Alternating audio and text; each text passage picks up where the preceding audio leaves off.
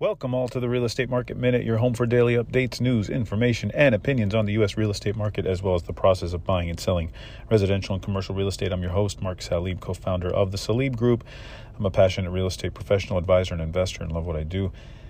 Before we start today's show, if you have any topics you would like me to cover, please email me anytime at mark@thesalibgroup.com. I would love to answer your questions or just cover any ideas you may have. That said, let's get on with some news from this morning. This article came across CNBC, in which it said the average rate on the 30-year fixed mortgage hit 3.33% last week and is now about half a percentage point higher than a year ago. Half a percentage point higher. So that's pretty significant.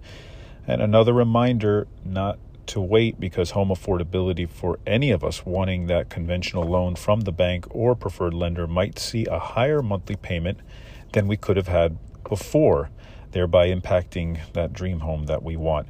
If you're not aware, part of the approval process for a home loan is most often involving the lender taking a good hard look at your monthly income and expenses and deciding whether you meet a certain ratio they are looking for to determine if you can afford your monthly mortgage payment.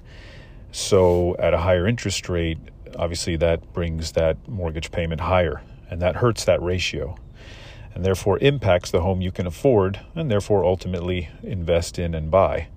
I actually covered this in an earlier episode more in depth on where I think interest rates are going to go, along with what other industry experts' thoughts are. You can listen to that one titled, What the Federal Reserve's 2022 Interest Rate Hike Announcement Means to You. That just was done a few weeks ago. So that gives you a little bit more on the future where rates are going, but you can see they're ticking higher. Again, impacting home affordability, and I explain why with that monthly payment going up.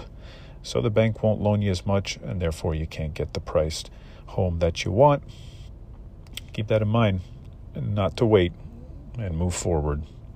And that is all for me today. I'm Mark Salib. Visit us on the web at thesalibgroup.com, or follow us on Instagram and Facebook at The Salib Group. As always, email me your questions, comments, anytime, topics you want to cover. Like I said earlier, mark@thesalibgroup.com.